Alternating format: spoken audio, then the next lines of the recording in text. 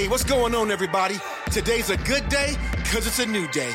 And no better time than now to hang out with Dr. Sharice Johnson, psychotherapist and mindfulness practitioner, and author of the book Inspired Mindsets, Releasing Patterns That No Longer Serve You Well. It's go time! What you got for us, Doc? What's up, good people? Welcome to another episode of Dear Dr. Sharice. As always, I'm glad that you're here. I'm always excited. Okay, let's be real. But I am excited to be covering a question from an anonymous listener in New Jersey that I feel like isn't talked about enough and is extremely important to me as a therapist. Because so much of what this person has said is vital, I am going to read a part of their question while still, of course, protecting their identity because I want to give you the full spectrum of where we're headed. The person asked, I'd love to hear your thoughts for people such as myself who've been gone to therapy for years, been inpatient multiple times, done outpatient therapy, but more specifically, in recent times, they have taken the tools that they've been given, CBT, which is cognitive behavioral therapy, DBT, which is dialectical behavioral therapy, journaling, XYZ, and they still find that they struggle or feel off on certain days. And then on the days that aren't their best, they feel overwhelmed by anxiety and really every part of their life. So that lends us to this space around what happens if you feel like things that you have worked on or things in therapy don't necessarily work for you. And I do love this topic for multiple reasons. One, when you have different situations in your life, depending on how long they've been there, how long they've been in place and kind of active in your body, it takes a lot of time to work through them. That doesn't mean don't work. And it doesn't always mean that going to inpatient treatment or having outpatient therapy, if you've been able to participate in those types of things, hasn't been effective. But what we do sometimes see, and really more often than not, is there are different approaches to helping you move through traumatic experiences. Some are what we call top-down, which are the CBT and the DBT that I mentioned. Talk therapy is a top-down approach that focuses a lot on what is happening for you mentally and in your mind. The other part that is often overlooked unless you learn about it, and I'm here to fill you in, is what we call bottom-up approaches that are going to focus on your somatic nervous system, your nervous system as a whole, and how you organize that trauma and how it's held in your body. Let me give you an example. Let's say that there is someone who has suffered with a history of emotionally abusive situations.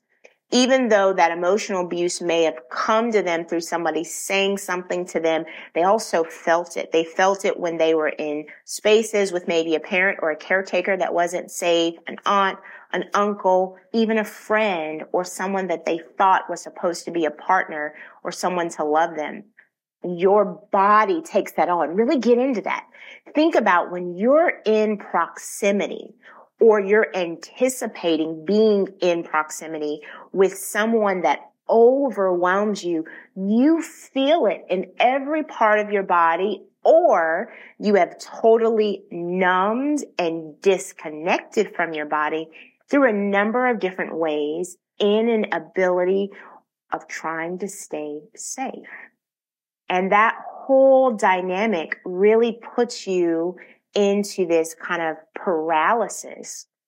When your system continues to be overwhelmed by all of those different aspects, you could be in the best life ever, and you're still going to find that you feel like everything is difficult. Because when you're anxious, when you're depressed, when you are carrying the physical and the metaphorical weight of trauma, everything slows down. what we call your allostatic load, which means the load that your brain and your body and your emotions can handle together feels overwhelmed. It's like having a shelf, and everything that's ever happened to you goes in a little box and gets placed on a shelf, placed on a shelf, placed on a shelf. And then all of a sudden you're standing in the room and you're looking around and you see wall to wall from bottom to top full of boxes, and you notice these shelves are about to break. I can't move. If I move, everything is going to come crashing down. Talking can be useful, but it is not the only element to being able to heal and move through trauma. There are physical approaches. There are brain spotting, EMDR, different somatic experiencing approaches. And for the sake of time, I encourage you to look all of those up, but they're body-based approaches to trauma that are necessary if you feel like you only do well when you're taken out of your element and then you are working through situations. Here's another thing to keep in mind. It's not so much that therapy may not have worked for you, but even after you come out of a session, or if you have been inpatient, there are going to be things about your life that need to change. So we often believe, I'm going to go, someone is going to tell me how to go back into life and manage life without anything changing. But in order for you to get better, I want you to think about it. I love giving analogies. If you hurt your leg and you come back from surgery and it's in a cast, you have to change what happens for the next several months so that your leg can heal. You might need to elevate that leg. You might need to keep it straight. You might need certain support in the house or how you sleep, or you need people to help you do certain things so that you can keep that leg securely in place until it's healed and until it's ready to be used. And even after it comes out of the cast, there is a process, right, of rebuilding the amount of flexibility and the pliability and the strength in it so that it can return. So if you're listening and you feel like, hey, I'm kind of following you, I'm connecting, this feels like me a little bit, you go, you hear things that you find useful and helpful, but then you get back into your situation and you feel like things are falling apart.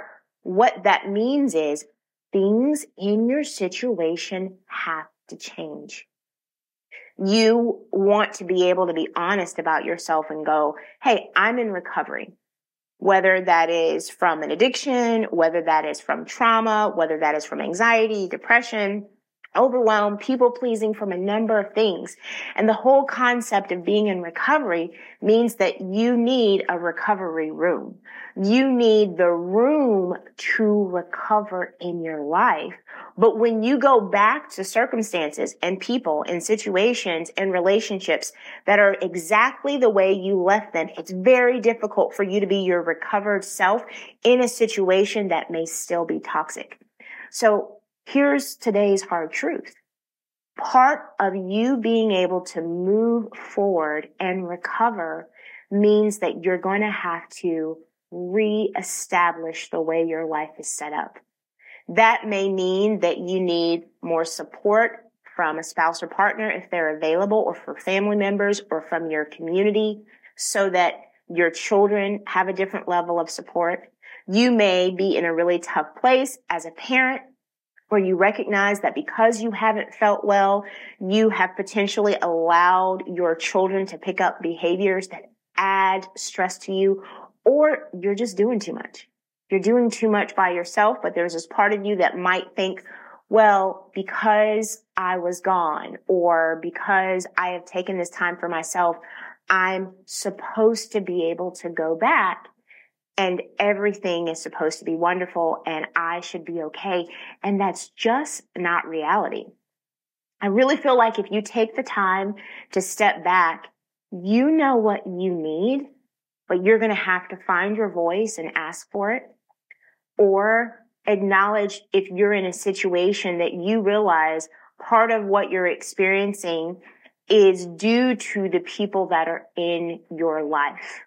And that makes it challenging, because I know that there's somebody out there who's thinking, well, what if you know what you need, but the person in your life or the people in your life that you need it from aren't willing to give it to you? That's a whole can of worms. And it would be negligent of me to say some flippant statement like, oh, just get rid of them, because let's be real, right? It's not that easy. But it does require you to then determine, if my needs for support can't be met by the people in my home, then where else can I pull in support? Where else am I willing to give myself permission to pull in what I need? Because the whole concept of you believing that you can show back up into life and do everything and be everything and pretend that you're okay and fine, and when you don't, you feel guilty, is counterproductive. The other thing that I want you to keep in concept is the whole dynamic of recovery room, or making the room to recover, also means acknowledging that your capacity is not what it used to be. I can say that in my own life even. Who I am right now in this age, in this season, is a different person, different set of resilience and capacity than I had 10 or 15 years ago, for multiple reasons. So the part of you that may also be thinking, I want to get back to this part of me, or I want to be able to operate here, abandon that. It is not a sign of failure if you're honest with yourself and say, I can't do all of this anymore. Because it could be that part of the challenge that you're experiencing is you're going back into that environment. You don't want to ask anyone else to change, and the expectations that you are putting on yourself are unrealistic. You'll recover better if you are really intentional about your time, your rhythm, and what you're doing every day. One of the most key aspects of recovering from anything, addictions, traumas, mental health challenges, divorce, change, grief, is repetition. Is making sure that you have a vital habit of going to bed and waking up at a consistent time, which helps replenish and nourish your brain and your energy and your mood. What you are eating is also going to play a part in how your state of being goes up and down. And those pieces aren't always brought in to the recovery aspect. Another slight thing to consider is, how are you starting your day? So if you know that you are a person that you're in a place where you need the room to recover and you become easily overwhelmed, then hopping up out of bed and immediately attending to the world's needs without tending to your own is going to be a problem. So even waking up 10 or 15 minutes earlier to start your day in quiet, to stretch, to hydrate, to make sure that you're eating and breathing, can make a significant change with how you go through the day, as well as being able to self-regulate, to check in and ask yourself, what do I need? What needs to come off of my plate? Where do I need to make adjustments?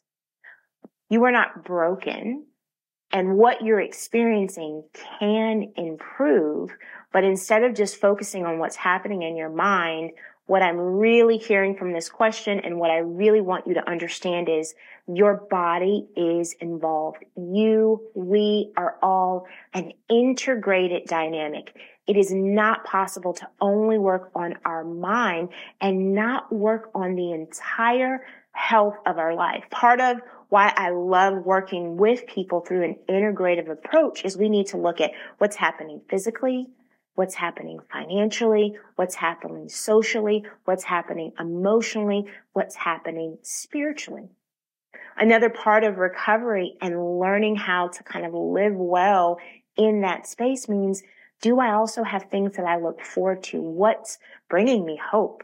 What's giving me joy? Where am I getting in my needs instead of spending my time meeting everyone else's need? So what do you do with all this information? I want you to recognize, you might even need to replay the little bits and pieces that I talked about integrating into your day. I want you to look at a typical week in your life and go, is there enough room to recover in the way that my life is set up?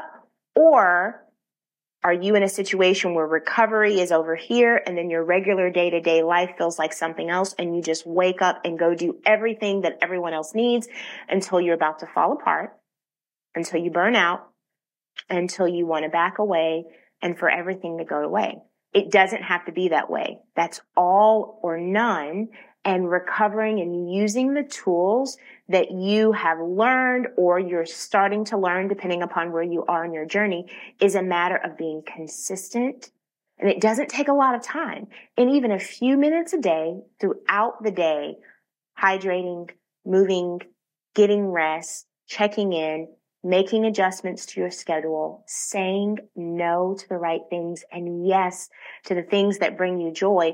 All of those little habits stack up to give you the room to breathe and to change. Because at its foundation, healing means I have now created a life where I don't have to escape. I've now created a life that if rest is the need, I can rest without guilt or while I'm working through the guilt. If movement is the need, I have the time in my day that I can do that for myself and help move through and help shake off the things that I'm carrying. But it's a wide array and a recipe of you making sure that you understand that you are not going to wake up and be the same person every day. And that on the mornings that you feel that heaviness, that those are the mornings that you are most compassionate to yourself. Because you are going to have ebbs and flows and shifts in your mood. The key is, and I love telling people this who come in contact with me, there's nothing wrong with acknowledging your emotions or having a difficult moment, but don't pitch a tent. Don't stay there and let it take you out. Move through it instead of getting stuck in it. Go back. Listen to this, share it with someone else who might be experiencing something similar that you've heard in conversation or discussion or relationship. And as always, know that knowledge is not power without application. So do all that you can to get understanding and to take action in your life.